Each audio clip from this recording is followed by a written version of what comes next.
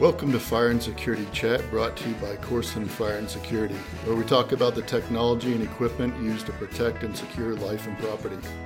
I'm your host, Aaron Whitaker, and today I am with J.D. Burden, Corporate Trainer at Corson Fire and Security.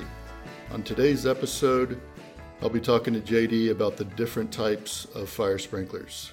J.D., welcome to the podcast. Hi, and thank you for having me. All right, let's go ahead and dive in.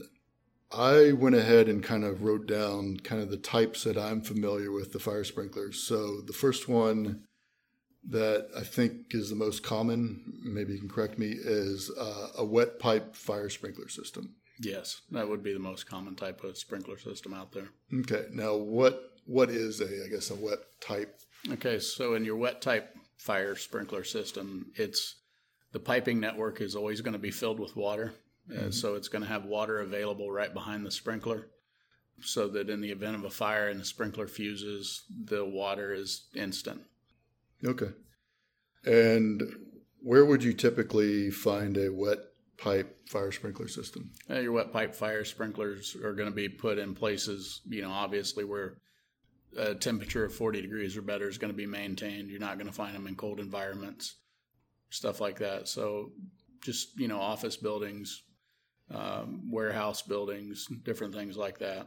Again, it's your most common system that's out there. Okay. And when we say most common, and I'm just ballparking it, is it like 90% of the sprinklers out there? Or? I don't know that we'd throw a number quite like that to it, but I would say probably better than 70% of all sprinklers are wet type. And it's probably the most, as far as people going to stores, grocery stores, everywhere else, churches, schools, office buildings, when they look up and see the fire sprinkler system, that's typically, the wet pipe. Almost always, yeah. Okay. The next one, and you mentioned above 40 degrees. So the next one is a dry pipe fire sprinkler system. Now, what is a dry pipe fire sprinkler system? So a dry pipe system is just what it sounds like. The piping network on dry pipe doesn't contain any water. It contains compressed air. Okay. That compressed air holds back a clapper and a dry pipe valve. And then when a sprinkler fuses and ruptures, it releases the air.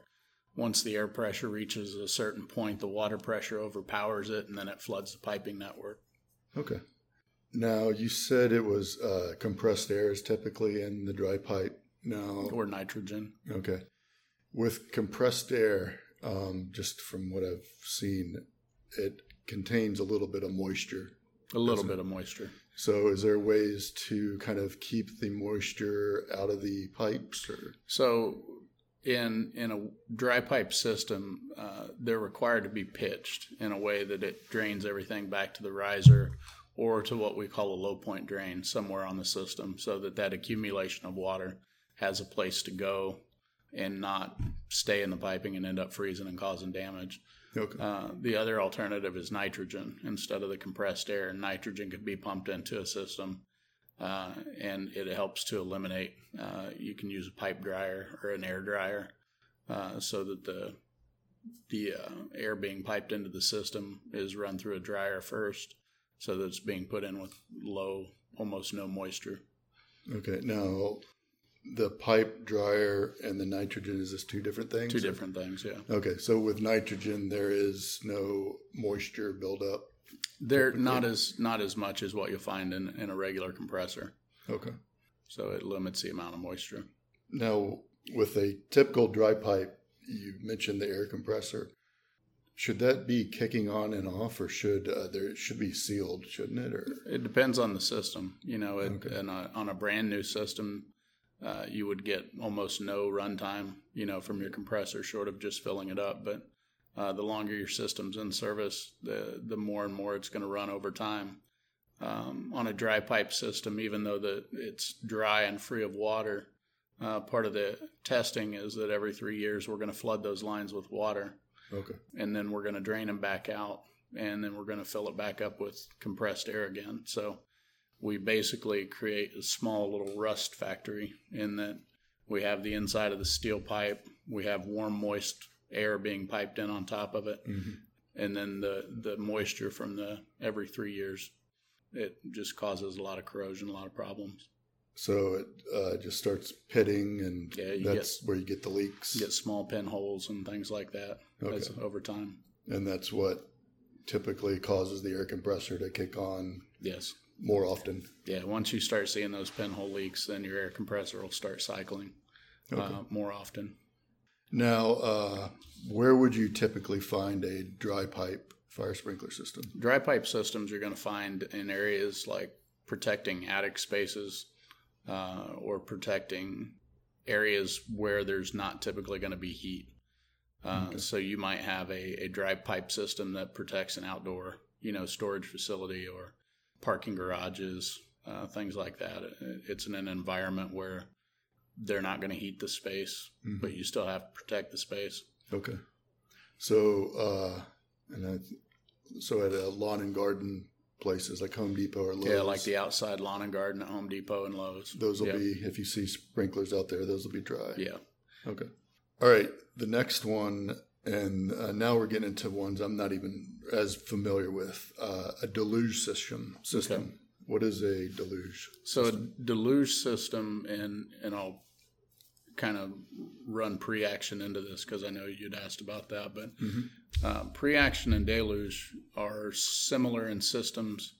The difference being that in a deluge system, the piping network, the sprinklers in the piping network are open already. So you're going to find these type of systems protecting high hazard areas, chemical storage tanks, places like that where we want a lot of water on the fire right now. Okay. There's no fusible element in the sprinkler. So when the piping network floods, if there's 100 sprinklers on that piping network, you're getting water out of all 100 of them at once. Okay. Is the pressure higher through a deluge system? Not necessarily. It could be the same pressures as what run a normal fire sprinkler system. So rather than your typical fire sprinklers, I don't think they're called heads, are they? We call them sprinklers. They're called fire sprinklers. When the element, the glass bulb, gets to a certain degree, it breaks, and that's what causes the water to come out of it. And the sprinklers around it, they will not break until they get to a certain temperature. That is correct. So in a deluge or pre-action system, the idea is that you've got enough flammable stuff in this room that if there's a fire that breaks out, you want everything to be wet. Is that? Yeah. So let me back out pre-action right there, because the difference in pre-action and deluge is both of those systems have a valve that is operated by some sort of detection circuit. So they're going to have a releasing panel that might have heat detectors or smoke detectors or UVIR detectors. When those systems trip and they send water into the piping, the pre-action system is on a closed sprinkler piping network. So it's going to flood the lines with water, but they're not going to get anything until an actual sprinkler fuses. Okay. On a deluge, when it floods that piping network, you're going to get water out of all of those sprinklers all at once. Okay. All right. So deluge is in for like a chemical storage, highly flammable areas. Okay, go ahead. No, it's you want a lot of water on the hazard as fast as possible to help cool and protect. Okay.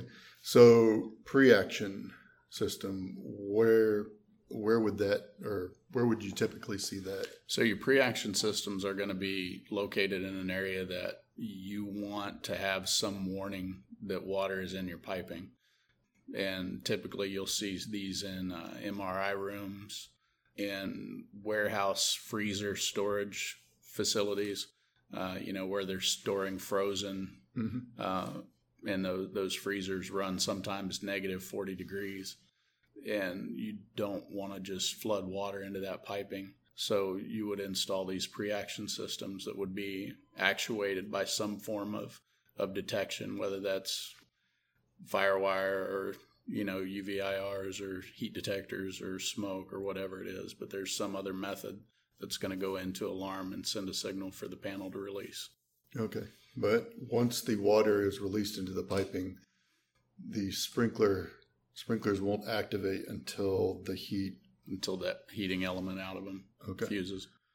So could those, because the MRI rooms wouldn't make sense, but for the like an outside or freezers where you want the dry, but you also want kind of a quicker response, is that kind of the idea of pre-action? Or? Well, it's not so much that we're looking for a quicker response. Your response time between a pre-action and a dry system is going to be almost the same. Okay. With the pre-actions, you have an event has to take place to introduce water. So whether that's something that activates a smoke detector or something that activates a heat detector, it's going to take some other event before it'll even introduce water into that system. Okay. So even if on a pre-action system, you could lose air on the piping network and it still may not discharge water until the other event takes place. Okay. So I'm just trying to think of like a scenario, like in an MRI room, if the smoke detectors activate the pre-action system to flood the lines, then perhaps the doctors or the staff will be able to react in time and move anything out of that room. It gives them time to investigate why is this happening, or to, move people away or move equipment away. Okay. But it gives somebody a chance to look and see what's going on prior to an actual discharge of water. Okay. That makes sense. All right. The next one is ESFR sprinkler system. What does ESFR stand for? Okay, ESFR is early suppression, fast response. And that's specifically the sprinkler, not necessarily the sprinkler system. You're going to find it's a wet pipe system, okay, and then the sprinkler is the ESFR. They put out high volumes of water at large quantities. So what ESFR does is it gives you the ability to protect rack storage without using in-rack sprinklers. Okay.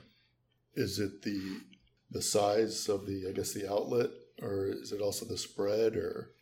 It's a combination of both. It's okay, the orifice size of the sprinkler as well as the discharge pattern of the sprinkler and the wetting ability of the sprinkler when it discharges, okay, to put high volumes of water on the hazard. Okay. What does, like in a typical wet system, the sprinklers, what is the coverage area, I guess? Does it matter depending on the height, or? Height makes a difference to a degree, but depending on the hazard, you have different covered areas that you're allowed to go with a sprinkler, depending on whether it's a residential hazard, a light hazard, ordinary hazard, extra high hazard, would predetermine the amount of floor area that you could cover with a sprinkler of any given type. Okay. So when you move to the ESFR sprinklers, those are wider coverage, or the widest? Or? Yeah, they give you a lot more square footage, I guess, per sprinkler is what we want to say. Okay, and more water. Yeah. Okay. And those would typically be found in warehouses where storage racks. Yeah, and it gives the customer the ability to move and relocate racks without having to tear sprinklers out of them. If they want to come in and revamp or redo how they store stuff, they can move their storage around however suits their business the best, and they don't have to re-alter the sprinkler system. Okay. Which brings us to the last one that I'm familiar with or wrote down is the in-rack sprinkler system. What is the in-rack? So the in-rack sprinkler system it's a sprinkler piping network and sprinklers that are piped inside of these racks that you find in these commercial warehouses, where they'll bring piping down from the ceiling. They'll attach it to the racks. Maybe they run it in between two back-to-back racks, and then their sprinklers are spaced, accordingly. And you may find multiple rows of piping in your rack storage, depending on how many racks you have in place and what the hazard is that's being protected. Okay. And what is, I guess, the advantage of that over the overhead sprinklers? Well, it's not so much the advantage, the overhead sprinklers, and that's why the ESFR is gaining such traction. Right. It used to be that in-rack sprinkler was the only way you could protect rack storage. Okay. So that was, kind of the old school way of doing things, if you will. There was really no advantage to doing it that way. It was not cost effective. It was expensive to do. It was often more difficult to maintain in that, imagine these sprinklers in these racks and people moving things in and out of racks with tow motors all the time. And, so they weren't the most user-friendly system that there was out there. And the idea was that if you have all these racks, when a fire, if it happens inside one of the bottom racks and kind of inside, typically the sprinkler heads up above wouldn't have reached those racks or right. that fire. That's couldn't. Kind of why you had the in-rack. Right. The overhead sprinkler system couldn't penetrate that far. Yeah. And the in-rack sprinklers were still used in conjunction with an overhead sprinkler system. So there would still be the main sprinkler system overhead, but then you would have to come down off of that and protect, however many levels of racks that you had in addition to the overhead protection. Okay. And with these new, I guess, how old are the in-rack? I mean, is that kind of the original idea or the original? That was the original protection scheme for racks. Okay. And that goes back, probably before my time. So, right. And the ESFR, is that pretty new, or is it? I would say it's popularity? Newer. It's, but I think ESFR has been around for 15, 20 years. Yeah. Okay. But it's the newer of the two, and again, you can protect your entire rack system from the ceiling. It's financially better for the customer, and so would you you would see those in like the big Amazon work? Yeah, the big distribution warehouses and things that are popping up all over the country. Those are where you're going to see, a lot of the CSFR stuff. Okay, cool. Those are the ones that I'm familiar with. Are there any other, I guess, sprinkler types or customized or specialized? So there's a couple other systems that are out there that I personally don't know a lot about, but they do have, it's called ultra high speed water and water mist systems. They're specialty systems, but they still fall kind of in the sprinkler world. It takes water to operate them. Short of that, I don't know a bunch about it though. So it's probably maybe higher pressure or a different type of nozzle type. It would use a different nozzle. I think, they may or may not implement pumps, to increase pressures and things like that. But I have not in my lifetime seen them. Okay. All right. Is there any others that That's really just it. I mean, it's the same technology that's, been out there since the beginning. Yeah. And wet, dry, and, your pre-action deluge. Yep. And, if you come to the Corson Training Center, we have the Corson Museum, and you can see there's a good display of all the sprinkler types over the years and from the, late 1800s, yeah. And they really haven't changed at all. I mean, I guess the newer introduction was the glass bulbs before that, and there's still metal filaments out there. Yeah. But, other than that. The principle and the concept behind it remains the same. They tweak them a little bit in technology, and that's how you get, sprinklers like the ESFR, where they've done some design work and stuff like that and figured out, hey, we can protect a lot more hazard with this sprinkler if we do it this way. But even if you look at one of those sprinklers, it's just a beefed up, scale of what an original sprinkler looks like. If it ain't broke, don't fix it. Nope. All right. I thank you, JD, for joining me today and, answering all these questions. That was my pleasure, Aaron. Thank you. If If you have any more questions about fire sprinkler systems, you can contact your local Corson Fire and Security branch, or you can contact us online at corson.com. Thanks, everybody, and join us next week. If you like today's episode, we encourage you to subscribe to the podcast and rate us on iTunes. You can also find our podcast on Spotify, Pocket Cast, Google Podcast, and other popular podcast players. Search for Corson Fire and Security Chat to find it. Thanks once again for listening, and I will see you next week for our next episode of the Corson Fire and Security Chat podcast. Have a great day, everybody. Bye. The information in this podcast is for informational purposes only. It is believed to be reliable, but Corson Fire and Security assumes no responsibility or liability for any errors or omissions in the content of this podcast.